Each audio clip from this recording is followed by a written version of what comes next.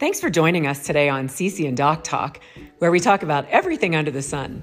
You never know quite what you're going to get, but you'll always be entertained.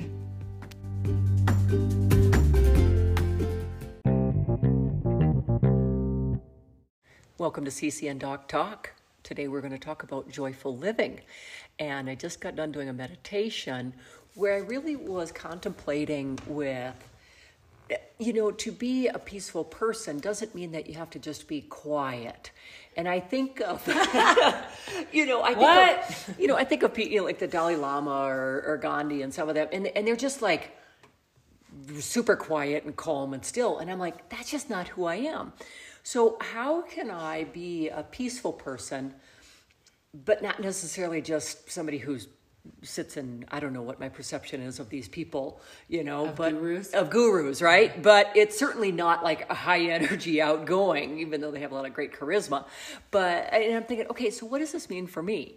How do I live a more peaceful, be in tune to my heart space and all that, and still be true to who I am, which is kind of a high energy outgoing person?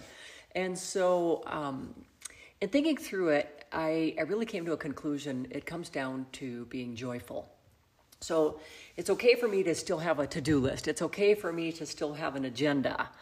But my conclusion is that no matter what I do, I have to do it with joy.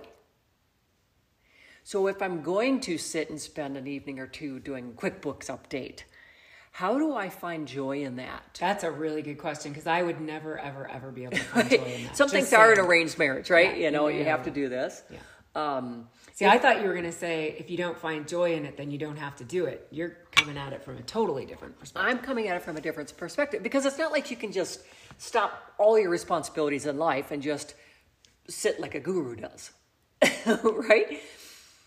Well. Some days I would prefer. I don't know. I don't know. Did they pay taxes? Because we still have to pay taxes, so I have to do accounting. Some days I would like to just meditate off and on all day. It would be great. Right. So my conclusion is that really, how do I find joy in everything I do? So when I go to cook, I can put music on and dance while I'm cooking. When I go outside to do wood, like yesterday I went out to stack wood and I was like on the clock. It's like, I only have so much time to do this and the weather's still nice and I got to do it. So how do I let go of the clock? That's the big thing. How do I less focus on the clock?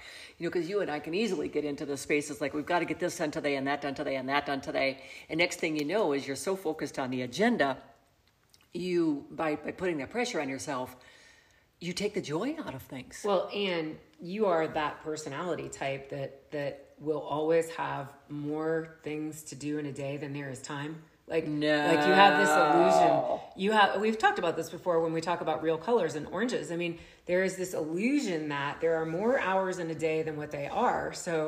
I can cram 12 more things in. Right. And then when you don't, sometimes you get frustrated or disappointed. And I'm like, well, there really are only a few hours of the day for you to do those things, especially when we get up leisurely like we have been many mornings, thankfully. But it's a matter of choices. Like, you want to sleep an extra hour, that, there's an hour that you can't get other shit done. So, it is about not paying attention to the clock, but in the sense of you get done what you get done. And I do think sometimes we struggle with prioritizing, right. Everything takes priority, but that is so not the case. And I think we've learned that in this last year. There are definitely things that, are priority, and there are definitely things that are not priority that we might have made priority in the past. Yeah. So back to you, but I was just thinking about that from we do take the joy out of it when we make it we have to get X, Y, Z, P, D, Q, A, B, C, R. All done in a day. Yeah. In an hour. Come on. We could do it in an hour. Right? And even though you think you're slowing down, like I could have tried to get all 11 loads of laundry done in one day, but there wasn't enough space to hang all that. Right. I think I'm slowing down, but I'm still kind of obsessed that it has to get done. Yes. I'm still like every day getting in there, getting it done. It's that corporate thing that isn't out of you yet, I think. It's that, you these self-imposed deadlines. Well, and you also have Activator in terms of StrengthsFinder. Yep. And Maximizer. But things that we've also decided that movement is really important to keep us joyful. And so, when you try to get a walk in and a swim in and a body groove dancing and meditation. And you got to eat in there 6 times a day. Right. I mean, you know, that doesn't leave much time to do other stuff. How do people work? I've asked that for years. I think it's just really a matter of, you know, you're going to eat a meal, you're going to make a meal, and I think of people with kids, right? They, you know, the chaos in their world is just that much greater.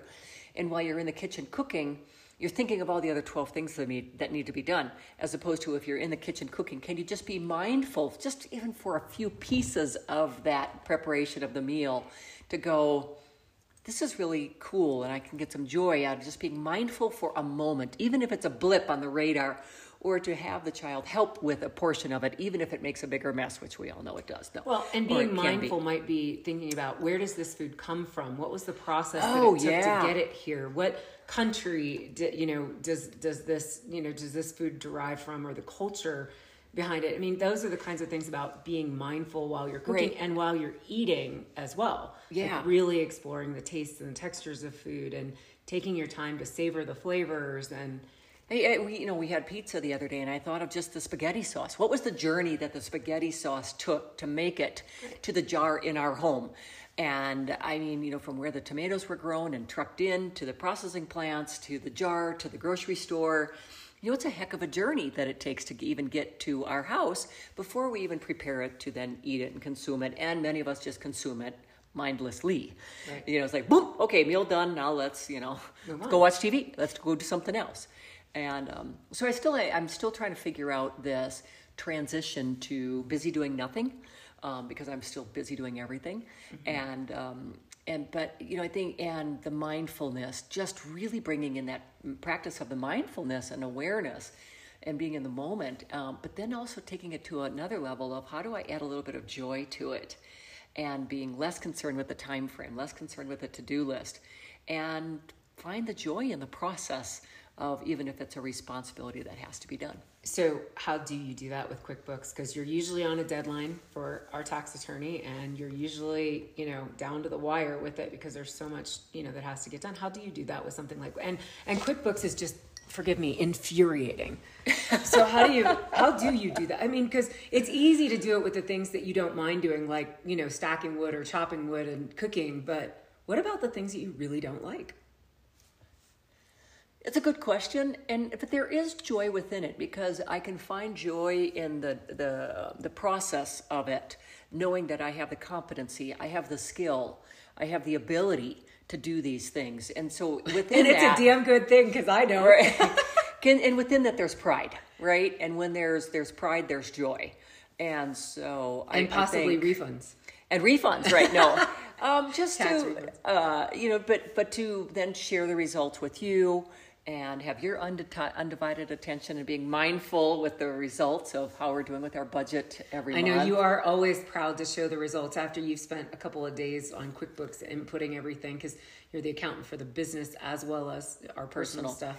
And oh my goodness. And one thing I'm doing differently is I'm not trying to get the books up to date all in one night. I'm not waiting 6 months or 1 year to try to do so many months at a time, because I was so busy I couldn't get to them.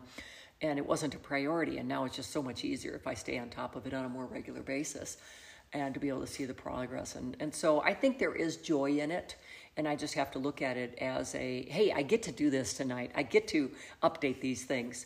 And I really am blessed to have the skill, the competency, and the ability to do these things. I think what you said there was just a really important word change, and I noticed that the other day. Oftentimes I say I need to do something even when I really enjoy doing it, and so I'm going to start saying, you know, I want to do that.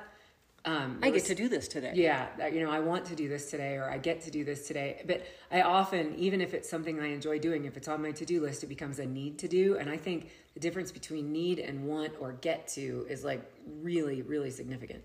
Right, and at the expense of making this podcast just a little bit longer, you know, it was really exciting coming back from our 41-day celebration road trip.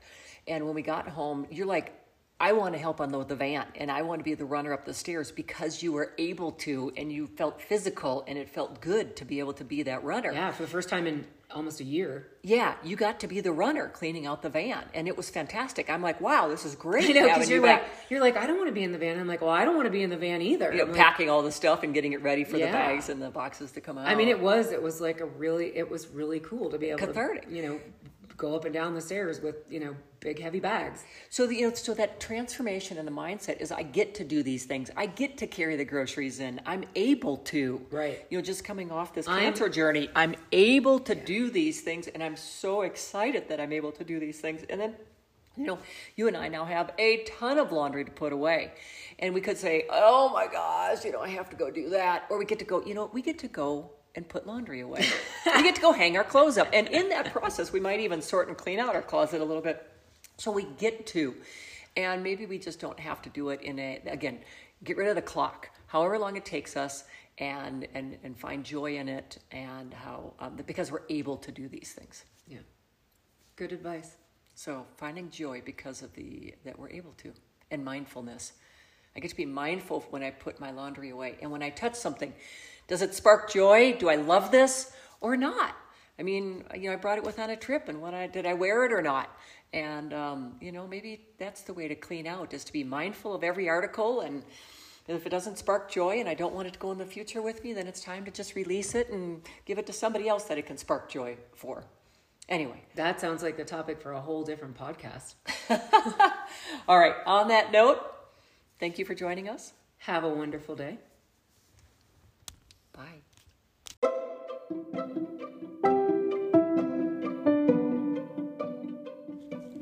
Thanks for tuning in to Cece and Doc Talk.